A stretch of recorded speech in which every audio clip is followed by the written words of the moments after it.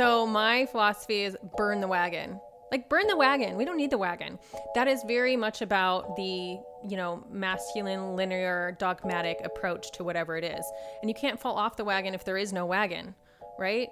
And what if it's not this linear path towards where we want to go, but more of a dance, and that we can enjoy the whole process? And also, wagons are boring. This is the Self-Care Mission, and I am thrilled to welcome my first interview guest, Kelly Kincaid, a holistic nutritionist and health coach based in Portland, Oregon, but she can help you no matter where you are. And in fact, she is here to help you today. We talk about so many amazing things. We talk about nutrition, we talk about energy, we talk about radical responsibility. She has many great ideas and recommendations, and I certainly hope that you enjoy this episode. Let's get to it. Kelly Kincaid, welcome to the Self-Care Mission. Thank you. I am super excited to be here. That's amazing. So we met originally, I guess this is sort of appropriate for the Self-Care Mission. We met at a self-love brunch hosted by the now gone Irving Street Kitchen to rise again as Cooperativa here in Portland, Oregon. And you were just a guest that day. I was doing chair massage, and that's where we met. And I kept your card, and I started following you on Instagram, where you do many inspiring things. And you speak about health and wellness and nutrition and all of the things. So many things. Yeah. I can always get a little boost by checking out your story. So good. I'm often there. I love it. Except when I get overwhelmed. Then sometimes when I get too much wellness information, I feel guilty, like I go the wrong way. Yeah. You got to just know when to turn the hose on and know when to turn the hose off. Yeah. Sometimes it's supportive and sometimes it's like a tsunami. Depends on your state. Yeah, for sure. So just as a little primer, I wanted to take the temperature of your feelings about self-care. How do you think about it? Or any frameworks that have been helpful for you? Has it been triggering for you in the past? It's very hashtag self-care, it's very commercialized these days. Anyway, How do you think about it, and what does it sort of mean to you lately? Yeah. So I've always been a fan of self-care. Before it was cool, I was just called selfish, when I wanted to spend time for myself. And I think there's many iterations of this in my personal journey of what this looks like and how it unfolds and what is best supportive at different times. But I'm a huge fan of self-care. And I'll talk about later, to me, it's not just hashtag self-care Sunday, taking a bubble bath, painting your nails, buying something nice. It's the hard work. It's soul work. It's shadow work. It's doing things that you don't want to do sometimes. It's meal prepping. It's doing the dishes. It's having a tough conversation with somebody. It's having boundaries. These are all part of self-care. So I really am part of a holistic self-care model that is really about parenting yourself and taking care of yourself on many different dimensions. And that's not just physical, that's emotional, that's mental, that's spiritual, it's relational. So all of those things need to be accounted for when you're really talking about the self. Amazing.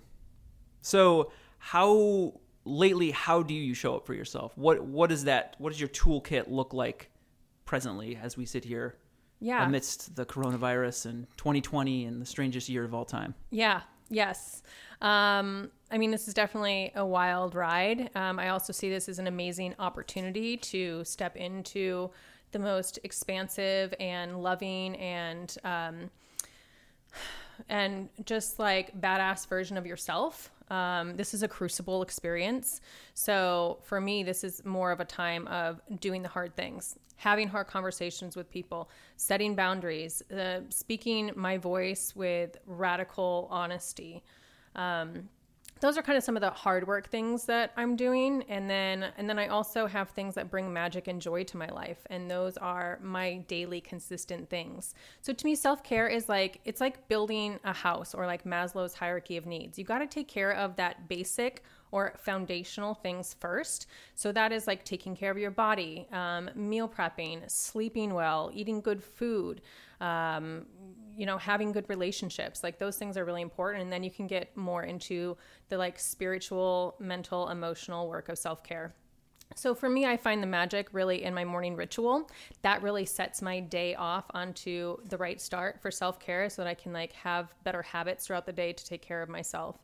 So that's where it really starts with me, and everything kind of blooms from there. That's great.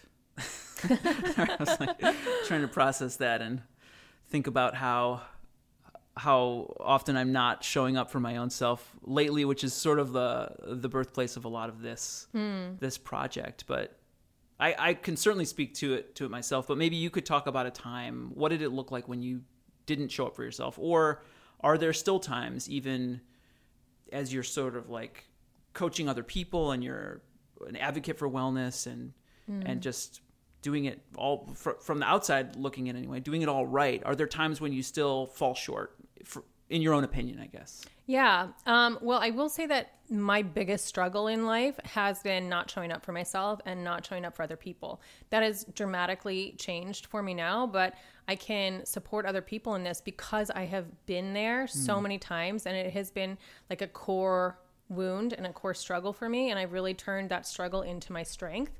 And now I've got tools and strategies to support myself and have grace and compassion for myself when I feel like I'm not showing up the way I want to be, because it's not a ultimatum of either you show up and you're good or you don't show up and you're bad. Like, there is life that happens in between there, and when we can move with a little more fluidity and grace and compassion with ourselves, then we can show up and offer that to other people when they aren't able to show up for themselves. So saying that, my struggle around not showing up for myself really, I think, had been rooted in not trusting myself. Not trusting myself to make the right decisions, and to do what I say I'm going to do. So that has been a big part of my own evolution, is putting small deposits every day into my self-trust bank. Just small commitments that, like, hey, I'm showing up for you today, Kelly. Like, I've got this. Like, small things. Did I say I was going to go on a walk this morning? Okay, well, I didn't do the 30-minute walk, but I walked around the block. Great. Like, I made that deposit. So that's kind of how I started to change things, is start to prove to my body and prove to myself that I am here, I am listening, and I am for you. I've got your back. And when so that makes sense to me. And I have those moments too where I'm like, I am going to commit to myself to run the mile in the morning, or get on the rower, or whatever it is, not eat like an idiot. And then the next morning shows up and I don't run and I don't row and I eat like a huge idiot. Yeah. So, and then I'm hard on myself for all of those failures, and then the cycle perpetuates even worse. Yeah. Well, any thoughts about getting out of that cycle? Yeah. Well, that's where that grace and compassion really have to come in. Grace and compassion. I'm going to write that down. Yeah. And that requires a more fluid approach to wellness and to your life. So I think, that's another way I practice self-care, is understanding when I'm stepping into my masculine and my feminine. And these are just energies that we both need to embody, masculine and feminine. The masculine is, I got to do all of this right, fix, solve, and save. The feminine is like grace and compassion. It's fluidity. It's like understanding that things are not always going to be either this way or that way. It's kind of living in the gray zone and all the different shades of that, right? So that's where that can be like, okay, it's not a linear path towards wellness or towards right or towards your best life. When you can embrace the concept of like these twists and turns and the mystery, and a lot of times whatever it is that you're in has got a message for you. It's got some wisdom there. Yeah. You can't logic your way through it, right? That's part of the thing. Like, I want to. Yeah. And that's a masculine approach, and that's okay. But, finding that balance inside of you that is both the divine masculine and the divine feminine. Oh man. I have so many times I've failed and fallen off the quote unquote wagon. Yes. I don't know about this wagon anymore. Yeah. Gotta get rid of the wagon. Yeah. I want to talk about the wagon. So my philosophy is burn the wagon. Like, burn the wagon. We don't need the wagon. That is very much about the, masculine, linear, dogmatic approach to whatever it is. And you can't fall off the wagon if there is no wagon, right?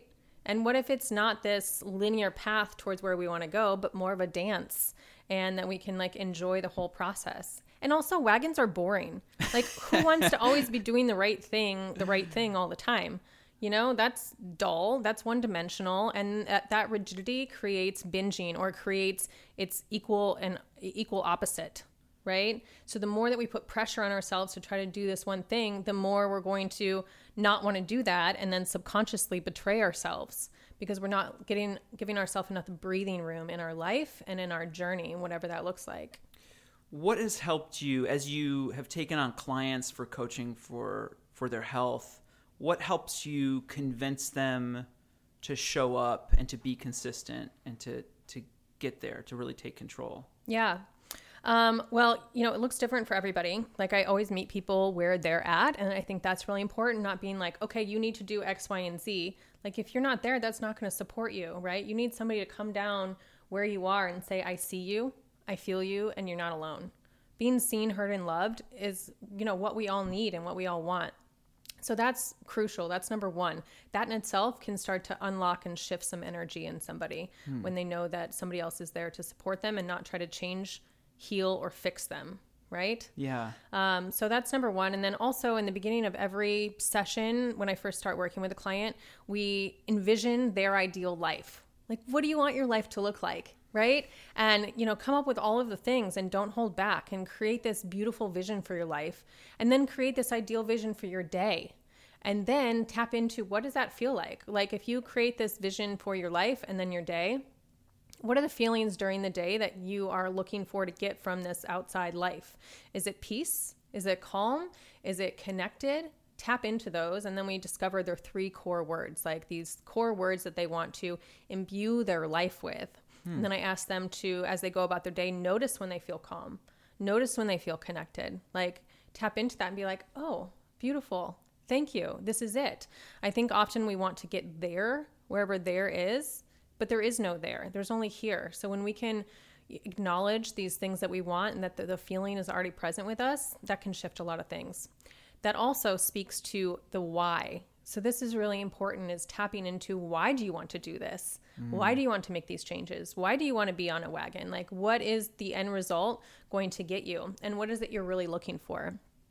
Usually it's not to like just lose a few pounds. Like, you've been there, then you lose a few pounds, and then what? You still are the same person inside. You're still feeling the same, having the same thoughts. It's just the outer circumstances, the furniture of your life has been rearranged.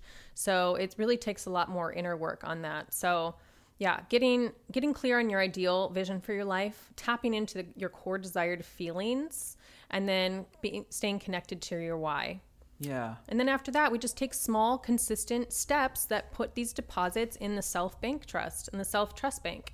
And then slowly but surely you start to build up these habits and these patterns that serve you, and then you crave them, and then you're ready to take it to the next level. Yeah, that why has been a struggle in my personal life. I emailed you when we were setting this up about how I've like lost and regained the same 30 pounds over and over again, and I would always try to like reframe it, be like, it's for me right now, and then it would later be like, it's for my now ex-wife. Which that might have had something to do with it, but that's another story. I'm going to do it for my kids. I want to set an example. And like, it's like I don't settle on a why long enough to make the changes that I want to make, or I haven't found the right why, or I haven't been honest about the why. So this is a good reminder to explore that a little more for myself. Yeah. Do you find that people ever have a hard time, like, really, does a client ever come to you and be like, here's my why, and you're like, that's not it? You're like, you think that's it, but that's not it. I mean, honestly, that happens for a lot of people, because we can't really know what we don't know, right? So if we're stuck in our frame of mind wherever we're at right now, we can't think outside of that box. Like, that is really hard.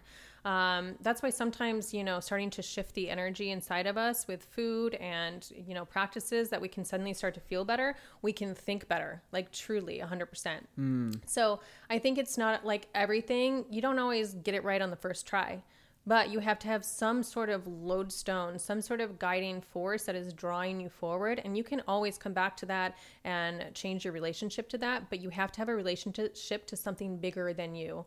For me, I mean, I imbue my practice with a spiritual approach. That doesn't mean I, like name it, right? But it's more just like a relationship to something bigger than yourself, whatever that looks like. And I ask my clients to develop that more and to get tuned into that more. And I think that's where it really comes from. If we're just trying to do things for ourselves, like kind of what's the point? Like we're great, but we are social beings. We need to have interactions with other people, with the earth, with, the mystery realm that we're all living in here. So I think when we can find our place in that, things start to shift. Yeah. So, and as I'm sort of like still grappling with this, the self-care mission, as part of its mission statement, if you will, is to take better care of each other by first taking better care of ourselves, and to take better care of the world by focusing on self-care. So yes, maybe my why will start to coalesce as I dig deeper into the self-care mission and talk to more amazing people like yourself. Yeah. And you're doing it. Like you're doing it right now by what you're doing, right? You're showing up for yourself and for other people to be of service. And a lot of times once you get in that flow, you're like, damn, this feels good. Like I want to have more energy for this project. I want to have more focus and energy so I can keep bringing more of this to the world. So you're in it. You're already in your why. Here I am. I'm doing great. Yeah. I'm going to be okay. You're in your why. Amazing. Okay, so since I have you here, can you, and based on your experience as a holistic nutritionist and health coach, give me your approach to nutrition. Like, I don't know if you, actually I do know because I follow you on the Instagram. Yeah. So I know you talk about bio-individuality and getting a very personalized approach, but is there anything that tends to be common? Yeah. You're not, I don't think, I've never gotten the impression that you're telling people to be vegan or to eat meat or to not eat meat or to eat this or to not eat that. It's very like focused. So if you could talk about your approach to nutrition, in particular, this bio-individuality component, I would be very interested. Yeah. To hear it. So it's kind of twofold. The bio-individuality is really important because we are all unique and different. Like I'm not going to put you in a box and give you a protocol and just be like, well, this is what you got to do. You've got the internet for that. And we all know that doesn't work. If you just like Google something and try to do it, it doesn't stick and it doesn't work. So everybody is very unique. That being said, I always work with the foundations first. So these are all, universal, and everybody needs to cover these and work on these. These are things like digestion, blood sugar regulation, mineral balance, hydration, fatty acid balance, nutrient-dense foods.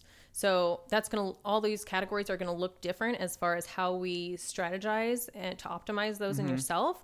But those are something that I work on with every client. And that's where the bio-individuality comes from. Correct. How is that assessed? Is that like, do you have to test my blood? Do you just get a sense of it from my energy level? Like, how does that come about? Yeah, both. I will be doing lab tests coming up soon. I'm almost completed with that program. So that is something that I do like to incorporate. I think labs have tremendous value. However, in the beginning of a session, I take a pretty extensive intake form. Like, I want to know, like, all the things, right? Not just like where you are now, but like, were you a cesarean section? Did you have a lot of antibiotics growing up? Like, where did you grow up? Was it? Well, you want to know how people were born. Yeah, that's you important. go way back. Yeah. Yeah. Well, I get it. Yeah. One of my children was a C-section, one wasn't. So right. I know all about that. Yeah. And this is important for our microbiome. So these all give me clues as to kind of the cards we were dealt with initially, right? Which do play a role of like, where do we need to focus? So in the intake form, I also want to know, like, what's your support system? What's your relationship status? Like, how happy are you at your job? These things are all part of health. That's why I'm not just like, okay, eat some carrots and go home. All these other factors play a role in this. Oh man, facing all those questions just as you said them, I was like, it raised my anxiety a little bit. Oh no, it shouldn't do that. No, it's good. It's good. It's a compassionate inquiry is what it is, and holding space for what comes up, because a lot of people are not used to answering these questions. So when you have somebody else that's holding space and asking this, it can bring up a lot of stuff. So that's definitely one part of it. And then I also do a pretty thorough symptom assessment questionnaire. And that's with stuff that you're experiencing right now that I could say, what are your symptoms? And you'd be like, oh, well, I don't know. Not really sure, this and that and the other. But if I give you this list and I'm like, are you experiencing this, that, or the other? I can start to put the pieces together, right? Like you think chipping fingernails and little bumps on the back of your arm aren't related. They are, right? Check my arms now. Yeah. So these are little things that give me clues from the outside in as to what is going on. Also, we assess things like energy level and sleep. And of course, like, are you experiencing anxiety? What's your mind frame right now? So that combined with blood work is the most powerful way to really assess what's happening. What if someone told you, asking for a friend, that when they try to go to sleep, they find that their throat starts to close and their heart starts racing? Does that sound bad?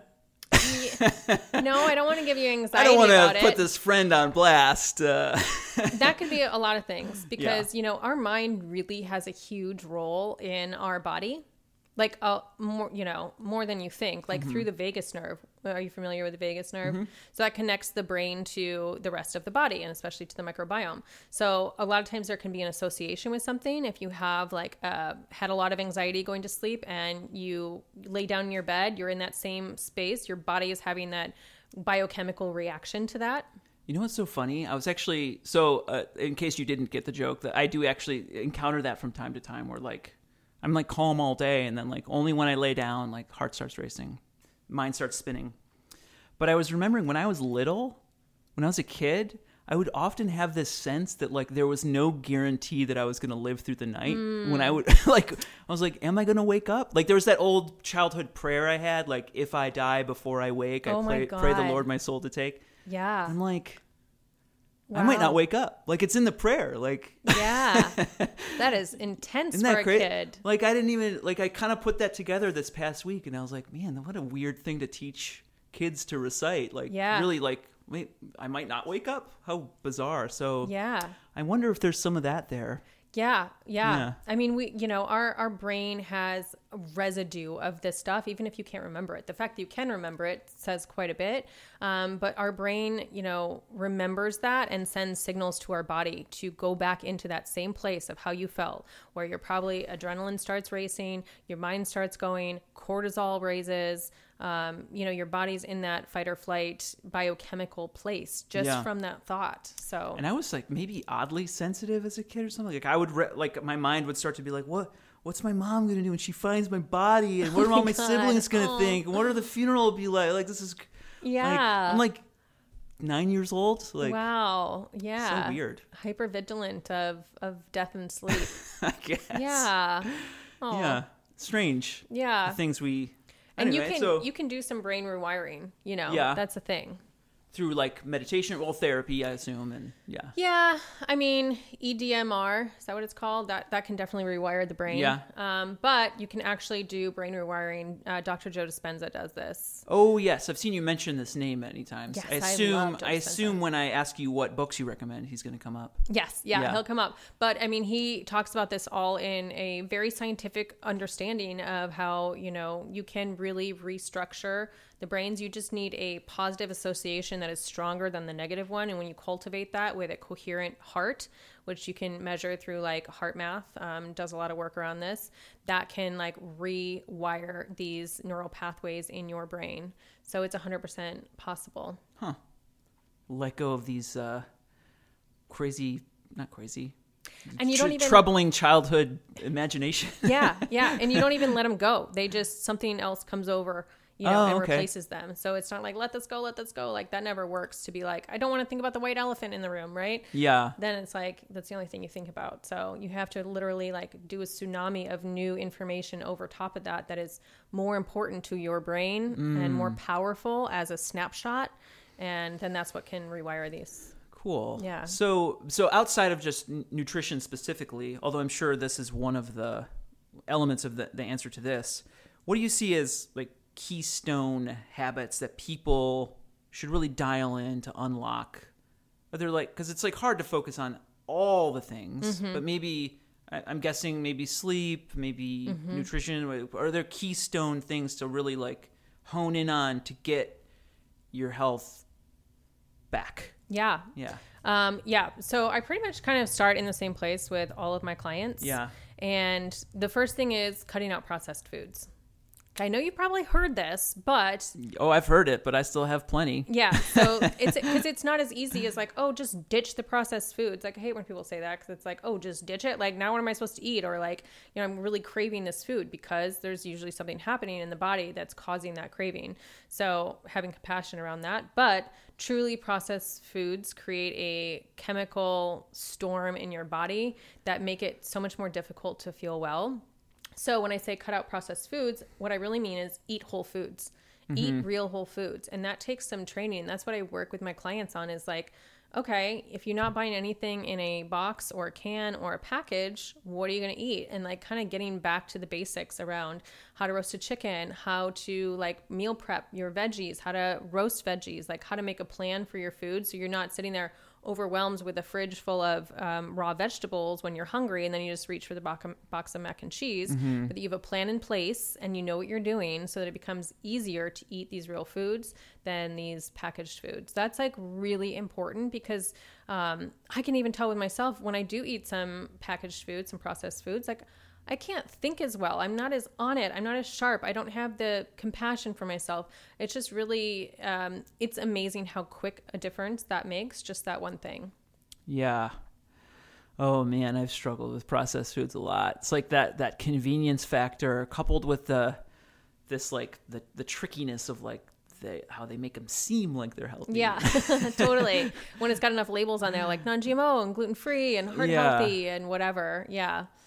But the convenience thing is key. And what I teach my clients and what I'm really big on is meal prep. So, paint it ahead of time. On like Sundays and Wednesdays are the days that I usually tell clients, depending on their schedule, to meal prep. So you pick some days, you eat ahead of time before you go to the grocery store, right? Like you have a meal, even if it's processed food, whatever, have a meal. And there is some healthy processed foods you can have, just not most of them. And then be in a very clear state of mind, have your list, have your recipes in your plan, go to the store, come home, turn on some music, pour a glass of wine if that's your thing, and like have a little party in your kitchen and like prepare your foods ahead of time for the week to set yourself up for the week. What about like proteins that are already prepared for me? Is that sketch? Like, are they adding stuff that I need to be careful about? Like where? What do you mean? Like Trader Joe's already has chicken that's cooked, so I don't have to cook it. Oh. Convenience, but is processed. It organic, grass-fed, or pasture-raised? Sometimes not. Yeah. Yeah. I would definitely go with, only organic pasture-raised chickens, just because the other ones have a lot of nasties in them and hormones and antibiotics and everything. But, as much as possible, I think it's just better to do things yourself. You never know what they're putting in there. The only kind of pre-prepared proteins that I really like for convenience are grass-fed beef protein powder, which like that I have clients do, like for instance. Is that like a flavorless thing? This one's vanilla flavored and I really like it. Vanilla beef. No, you don't taste the beef. It's not like chunks of beef in Where's there. the beef? It actually tastes really good. But like before coming here, I needed to make sure I had enough protein to have energy and focus during this. So I just had some protein powder and some water and shook it up and I'm ready to rock. So that's my convenience food, right? And in my truck, I always carry grass-fed beef jerky and a small package of macadamia nuts. I don't want to let myself get too hungry and then make bad decisions. Oh, that's why I make bad decisions. Yeah. That's not the only reason. Yeah. Have you come to take away my coffee? So because you had your fancy grass-fed, wonderful, healthy thing. I had espresso. Yeah. Before you arrived. Here's the thing. Yeah. I am all about good, better, and best options. Yes, I wrote that down. Good, better, best when I was doing my research. Oh, good. Yeah. So I must be saying that I know enough. that you're not coming to take my coffee, but I would love for you to talk about your feelings on coffee. Yeah. Well, let me just say good, better, and best always. So, there's best options and then there's okay options. So if you're going to drink coffee, make it a damn good coffee. And there's some strategies I have around that of like how to, best support yourself. So I like Purity coffee is one of my favorites because it is roasted for the most health benefits and it doesn't have any mycotoxins. That's a big problem with coffee is mold toxins in your coffee. So getting the best coffee you can, super important. And then I would say eating with your coffee, eating something small with your coffee is going to help blunt that release of caffeine into the system and then the, rising adrenaline and cortisol after that. So That would be my suggestion with coffee. And does good, better, best also apply to something like let's take my protein example. It's better for me to eat pre-cooked Trader Joe's chicken breast than it is to eat a Pop-Tart. Exactly. Yes. That's where the good comes in. Yes. Yeah. This is also the feminine approach, right? So it's not like good, bad. It's like good, better, and best. There's like just shades of gray here. And you'll always, as you know more, you can do more. But I'd rather you eat something than starve and eat nothing. And then if you're going one level up, I'd rather you eat like the best version of that possible, right?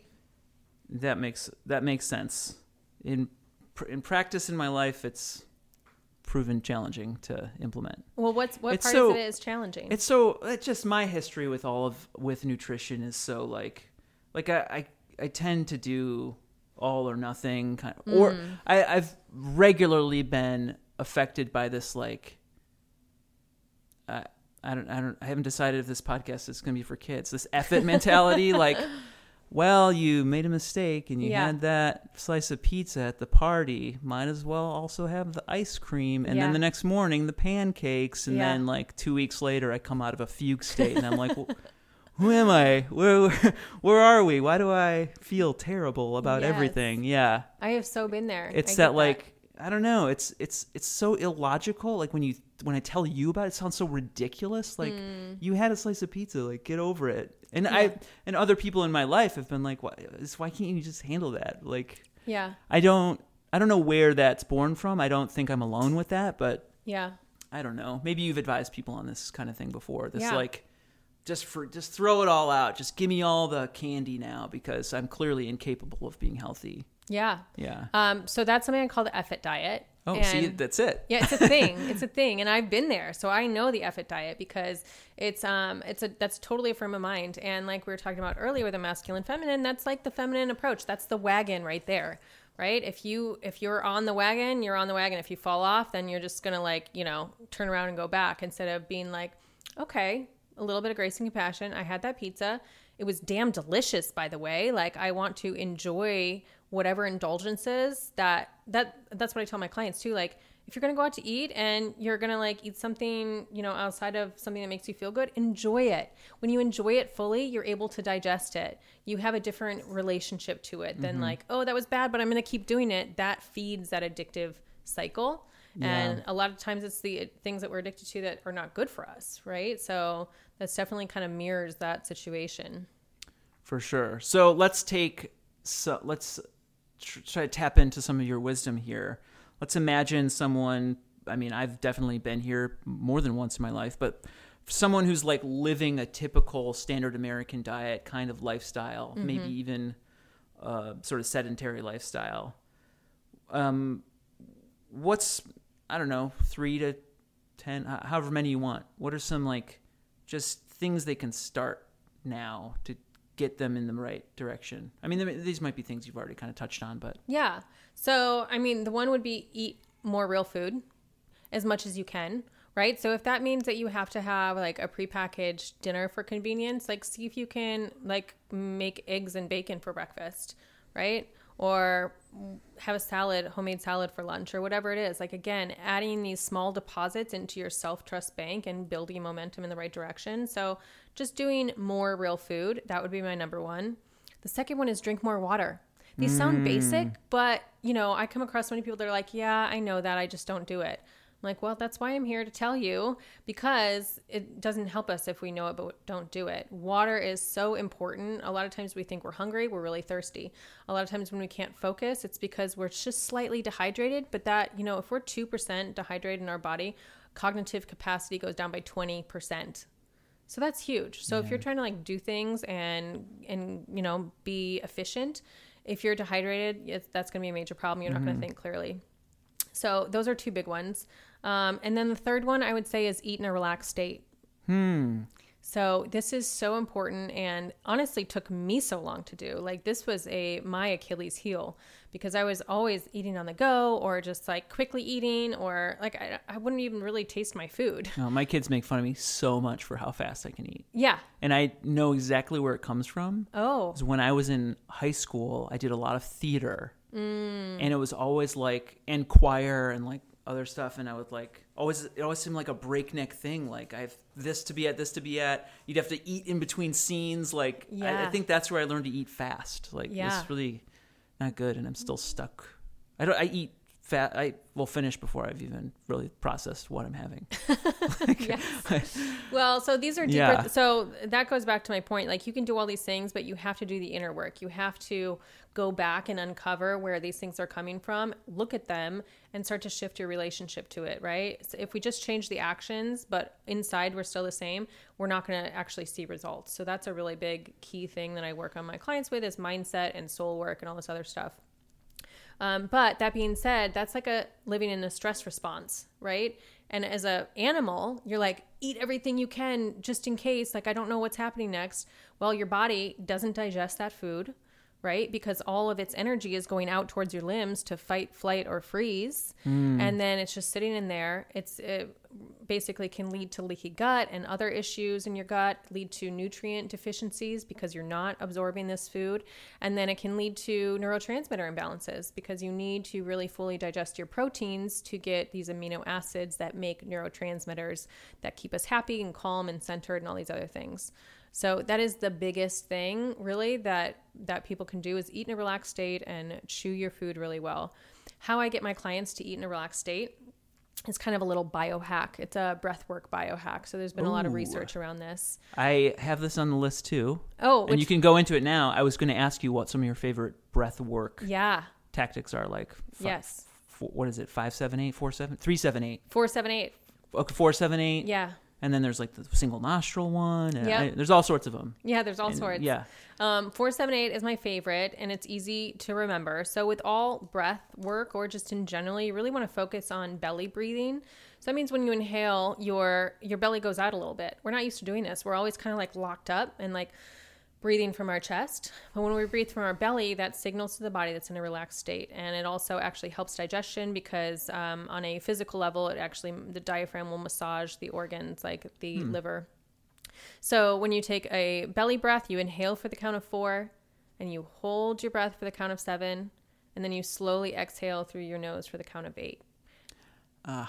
And what this does is it signals to the body via the vagus nerve that we are in a parasympathetic state. Parasympathetic is the rest and digest mode. Yeah. Right? So it kind of, I don't want to say tricks your body, but it shortcuts that circuit. Instead of having to like actually get there, you can get your body there first and then your mind will follow. Yeah. I was thinking it's so funny. So we're actually recording this. We're sitting across from each other at my massage table because I'm a massage therapist. When people, this happens all the time, their stomach will get really loud about 45 minutes in. And they're always like, oh, I guess I'm hungry. I'm so sorry. That's so embarrassing. It's like, I'm like, rest and digest. Like, you're relaxed now. This is good. Yeah. This means I'm doing my job. Exactly. Yeah. Yes. I love that. Snoring and stomach noises, that always makes me feel like I'm doing good work. Oh, yeah. And your work is directly related to vagal tone, to increase somebody's vagal tone. Yeah. Yeah, that's really important. So vagus nerve activation is a really big deal that most of us don't have, and that's can be associated with so many chronic conditions, especially with poor digestion and like IBS and other things that people experience. Working on your vagal tone is really important. Vagal tone. Yeah. So massage is one way to work your vagal tone. Singing and humming is another. So I sang the whole way here. And I put on my favorite song in the morning and I sing. What did you sing on the way here? So I like to sing kirtan music. Okay. Which is like Indian devotional music to Krishna and Shiva and things like that. I like it. It's just really fun. I've always really liked kirtan, and I'm a yogi, by nature, so it speaks to me. So in the morning, that's one of the first things I'll do is put on a song and sing to that. Actually, before I do that, I'll gargle some water. That also helps the vagal tone. Gargling, and then also gagging, which is not so fun, but you can take a tongue scraper and sort of gag the back of your mouth. That will stimulate your vagal reflex. Really? Yeah. Mm-hmm. That one seems bizarre. That sounds uncomfortable. You should get more comfortable being uncomfortable, just in general in life. keeping it real over here. Not you, but just everybody. You should get uncomfortable. But you should. No, you're right. I should. Yeah, and we all should. And then like another one is taking a cold shower, or at least the last few minutes, like having a really cold water right on the back of your neck there. But you can't freak out about it. You have to be like calm about it. But that creates resilience, right? We want to be able to show up in uncomfortable situations and still like be grounded and centered in ourselves. And when we can create these mini scenarios where we're just outside of our comfort zone and every day we push it a little bit, like that's how we build strong, robust people. Do you do the cold shower thing?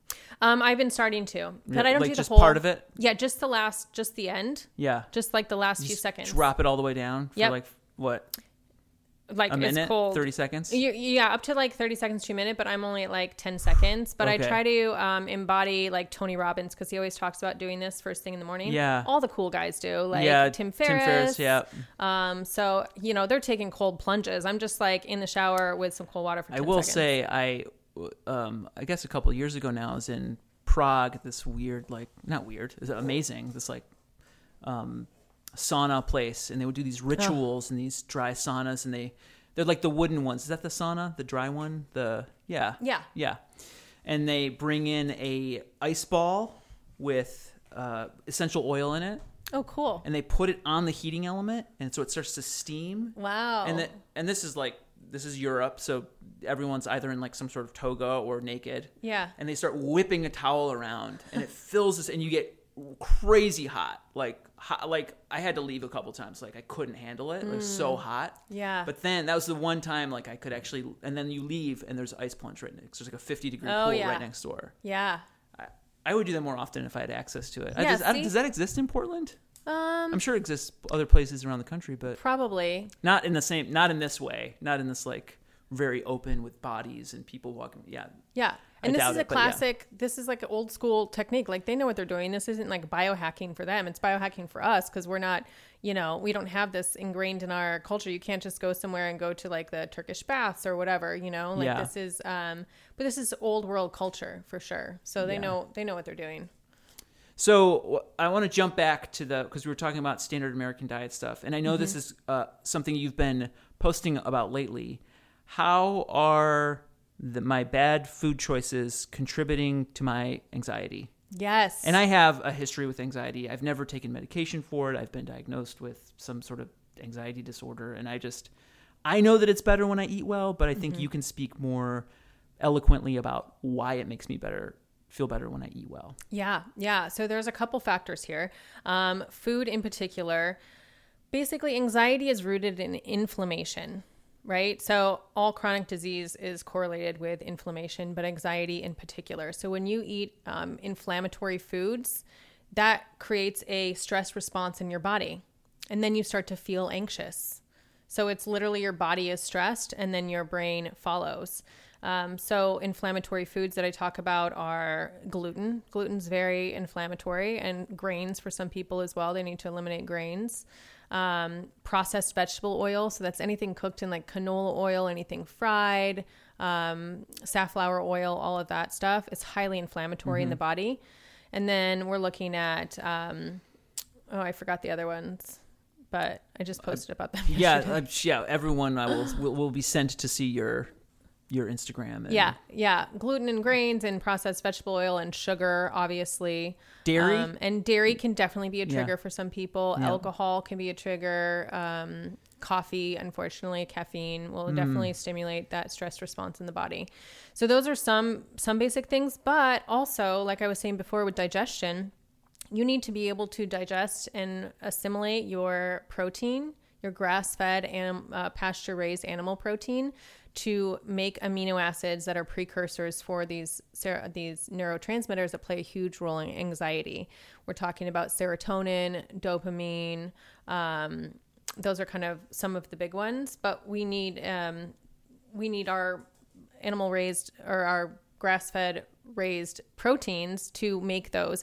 And a lot of people aren't eating enough protein, aren't eating quality protein, and have compromised guts.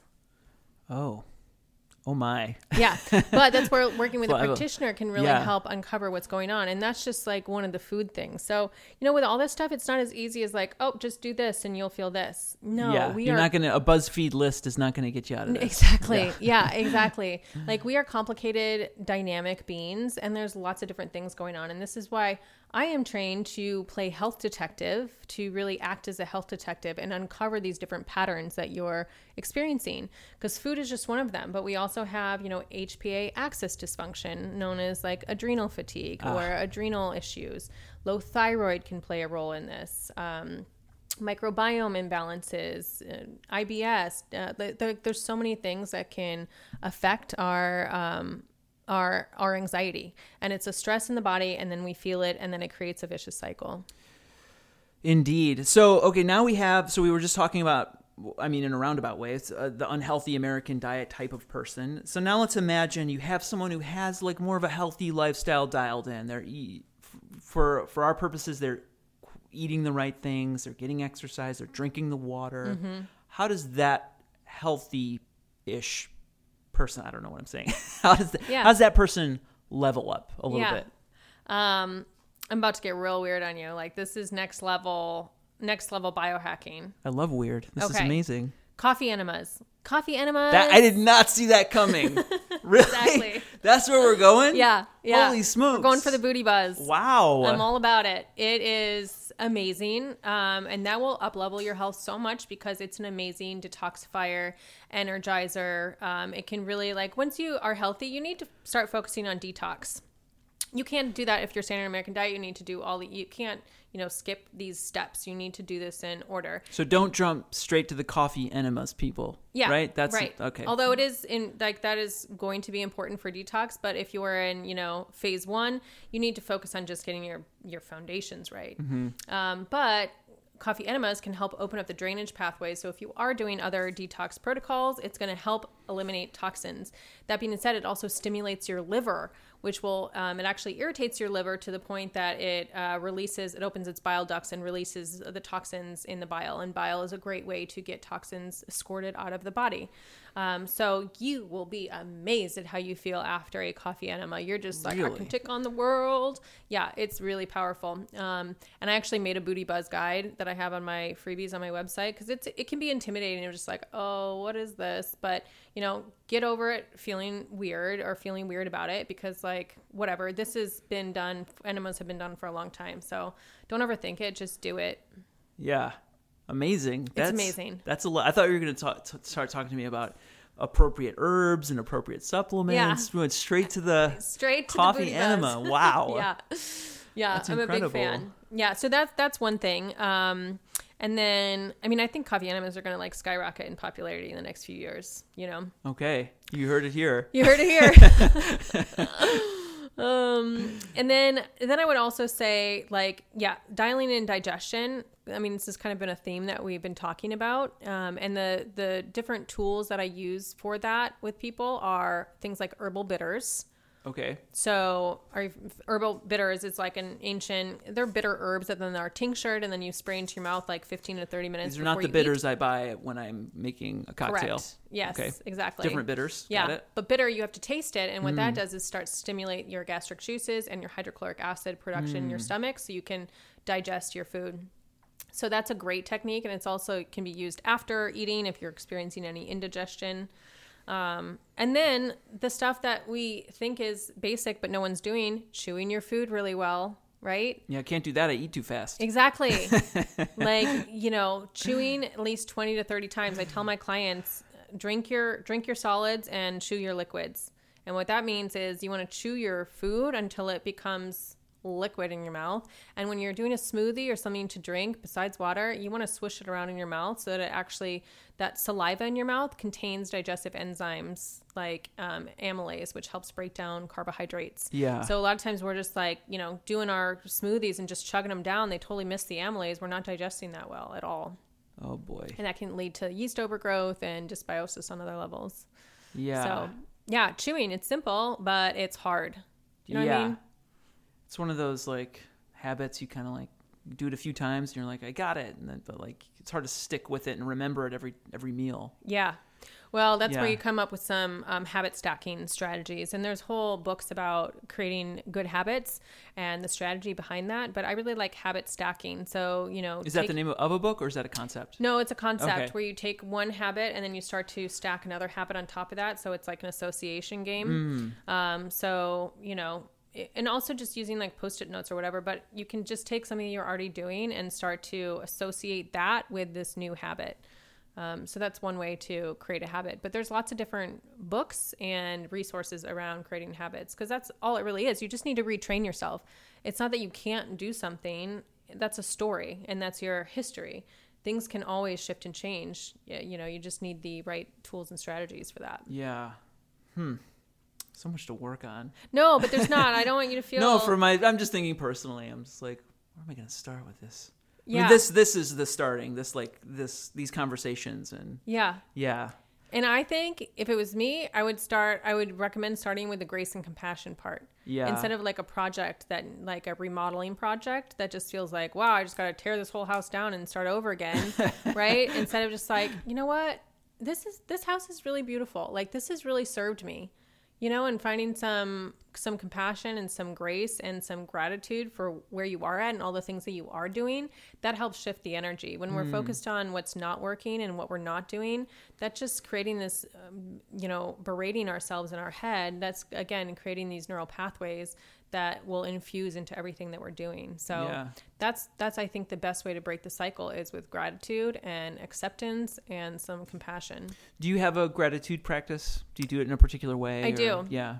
I was like resistant to this for a long time. Anything that's like on, BuzzFeed list of just like practice gratitude and journal. I'm just like, it's just dumb. I just don't like that kind of stuff.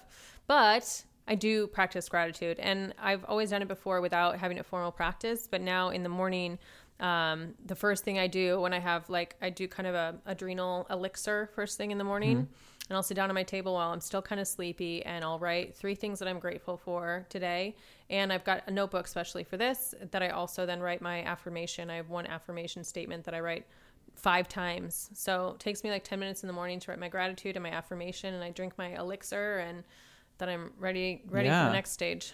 And do you, I've gone through phases where I've done like a gratitude journal, and it always I always felt like it has to be the thing. It has to be big. I can't be grateful for, I don't know, a nicely shaved head. I can't be grateful for, I don't know, this pen that I love. It seems so minor in the cosmic scheme. It needs to be impressive. And then I'd be so unimpressed with the things I was grateful for that I would stop. Oh, yeah. I get that. But, we also live in a holographic universe. So the everything is contained in the anything, right? So if you can see the beauty in anything, then you can start to see the beauty in everything. It's all the same. It's all made of that same miracle.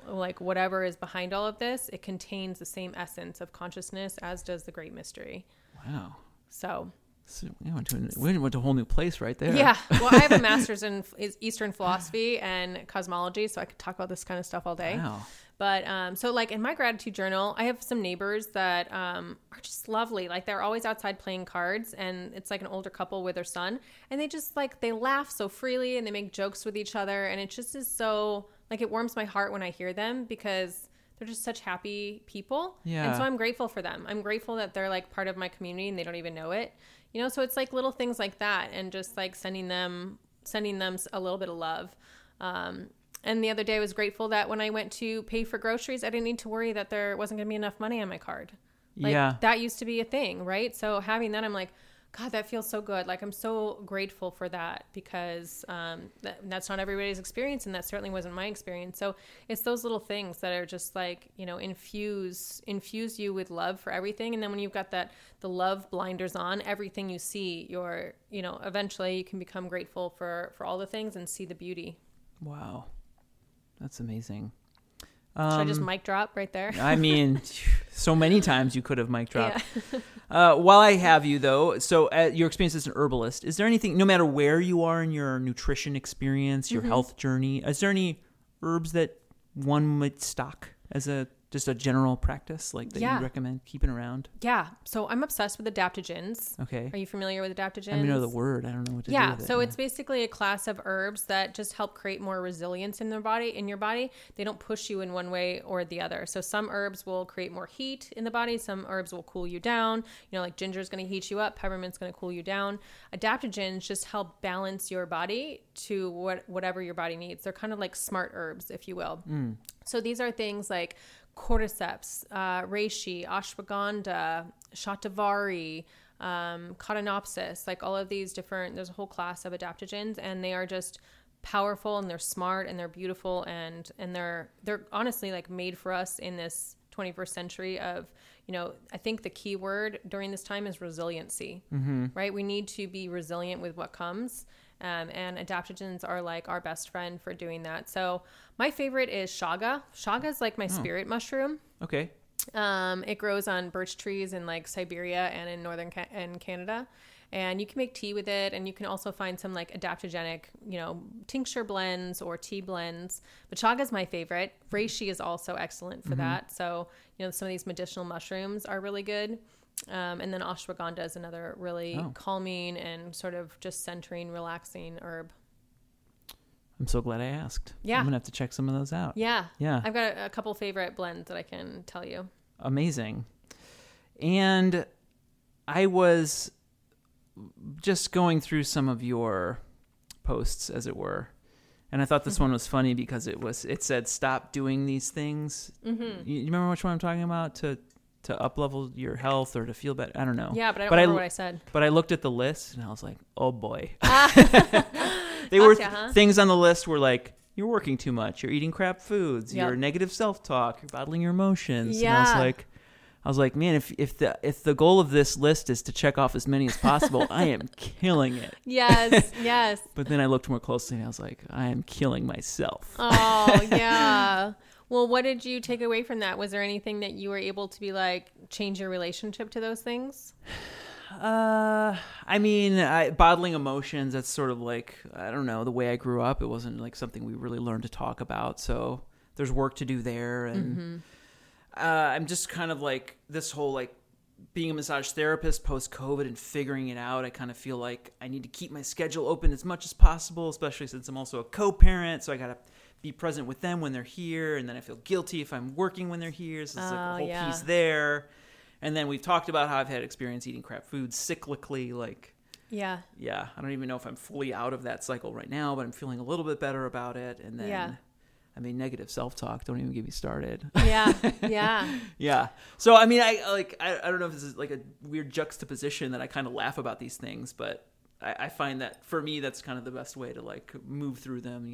Sometimes you laugh not to cry. So. 100%. Yeah. And I think just laughing is just good medicine. And I just love to laugh, especially at ourselves. Like, I think that's the best thing you can do because it takes some of the pressure off. Like, I need to be perfect versus like, wow, I am really killing it on the not doing the right things part. Like that just kind of eases some pressure. Yeah. And also like these things don't all happen overnight. Like this has been a journey and it will be a journey, and it's just like one little step at a time you move forward and like I said, it's not a linear path, right? So it's not just like, let me fix all of these things and then I'll be perfect. Well, that's boring too. Then what? Like enjoy the ride and part of the process and the unfolding, because where you are now is going to be the roadmap for somebody in the future. Just like what I'm doing now, like my struggle, like I had serious struggles, like mentally, emotionally, physically, spiritually. And that is why I can show up now and offer this, because I've been through that. And it's now my gift. Yeah. That's so cool. Where does this idea of radical responsibility come in?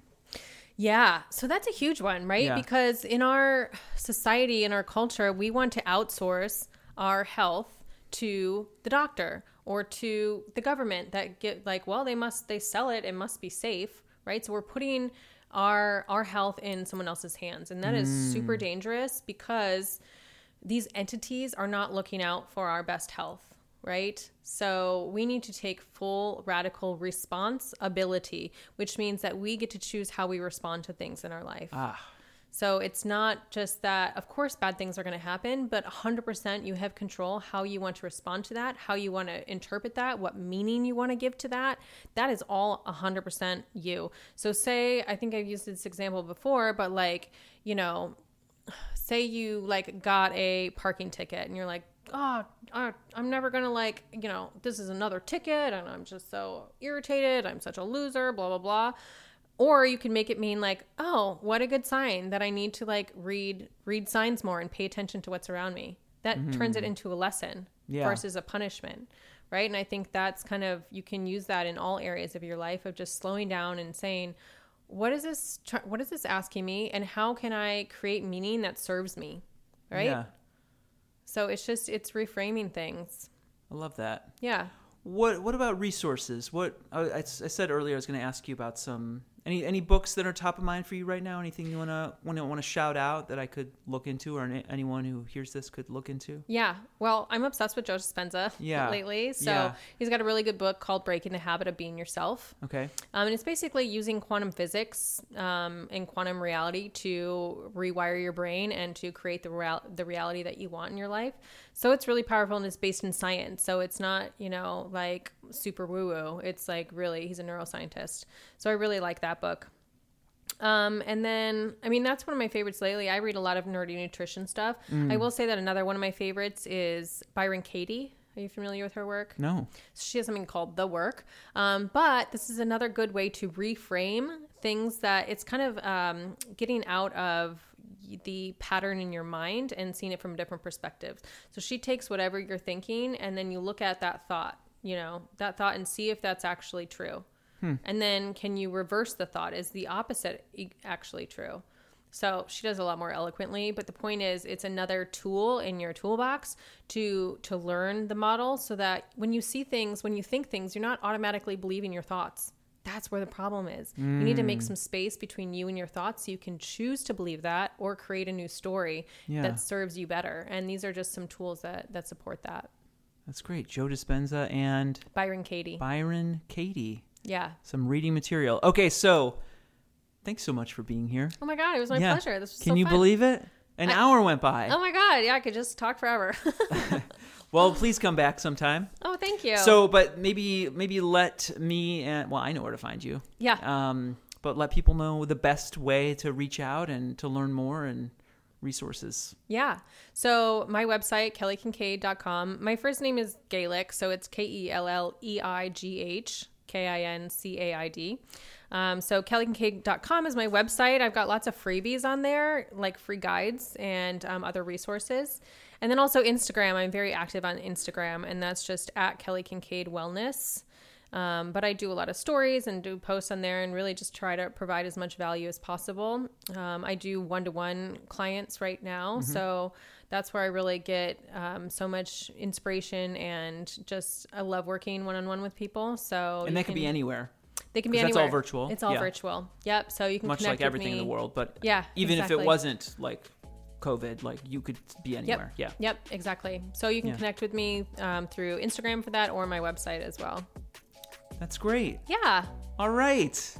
Well, this has been the first interview on the Self-Care Mission. Woohoo! I couldn't be more happy that you were able to join me, and wow. Such an honor. Cool. Thank you so much. Yeah, I really appreciate it. Yeah, thank you. Well, I can't thank Kelly enough for being my first interview guest here on the Self-Care Mission. All of the links will be in the show notes if you want to look up anything that she mentioned. And I know that I'm going to be going back through this and trying to implement some of these great ideas that she brought to us today. If you want to follow along more, you can find the Self-Care Mission at theselfcaremission.com. There's a newsletter, there's this podcast. You can find it on Apple Podcasts, Spotify, and all the places. And I certainly hope that you take this mission and that you join me in this ongoing adventure.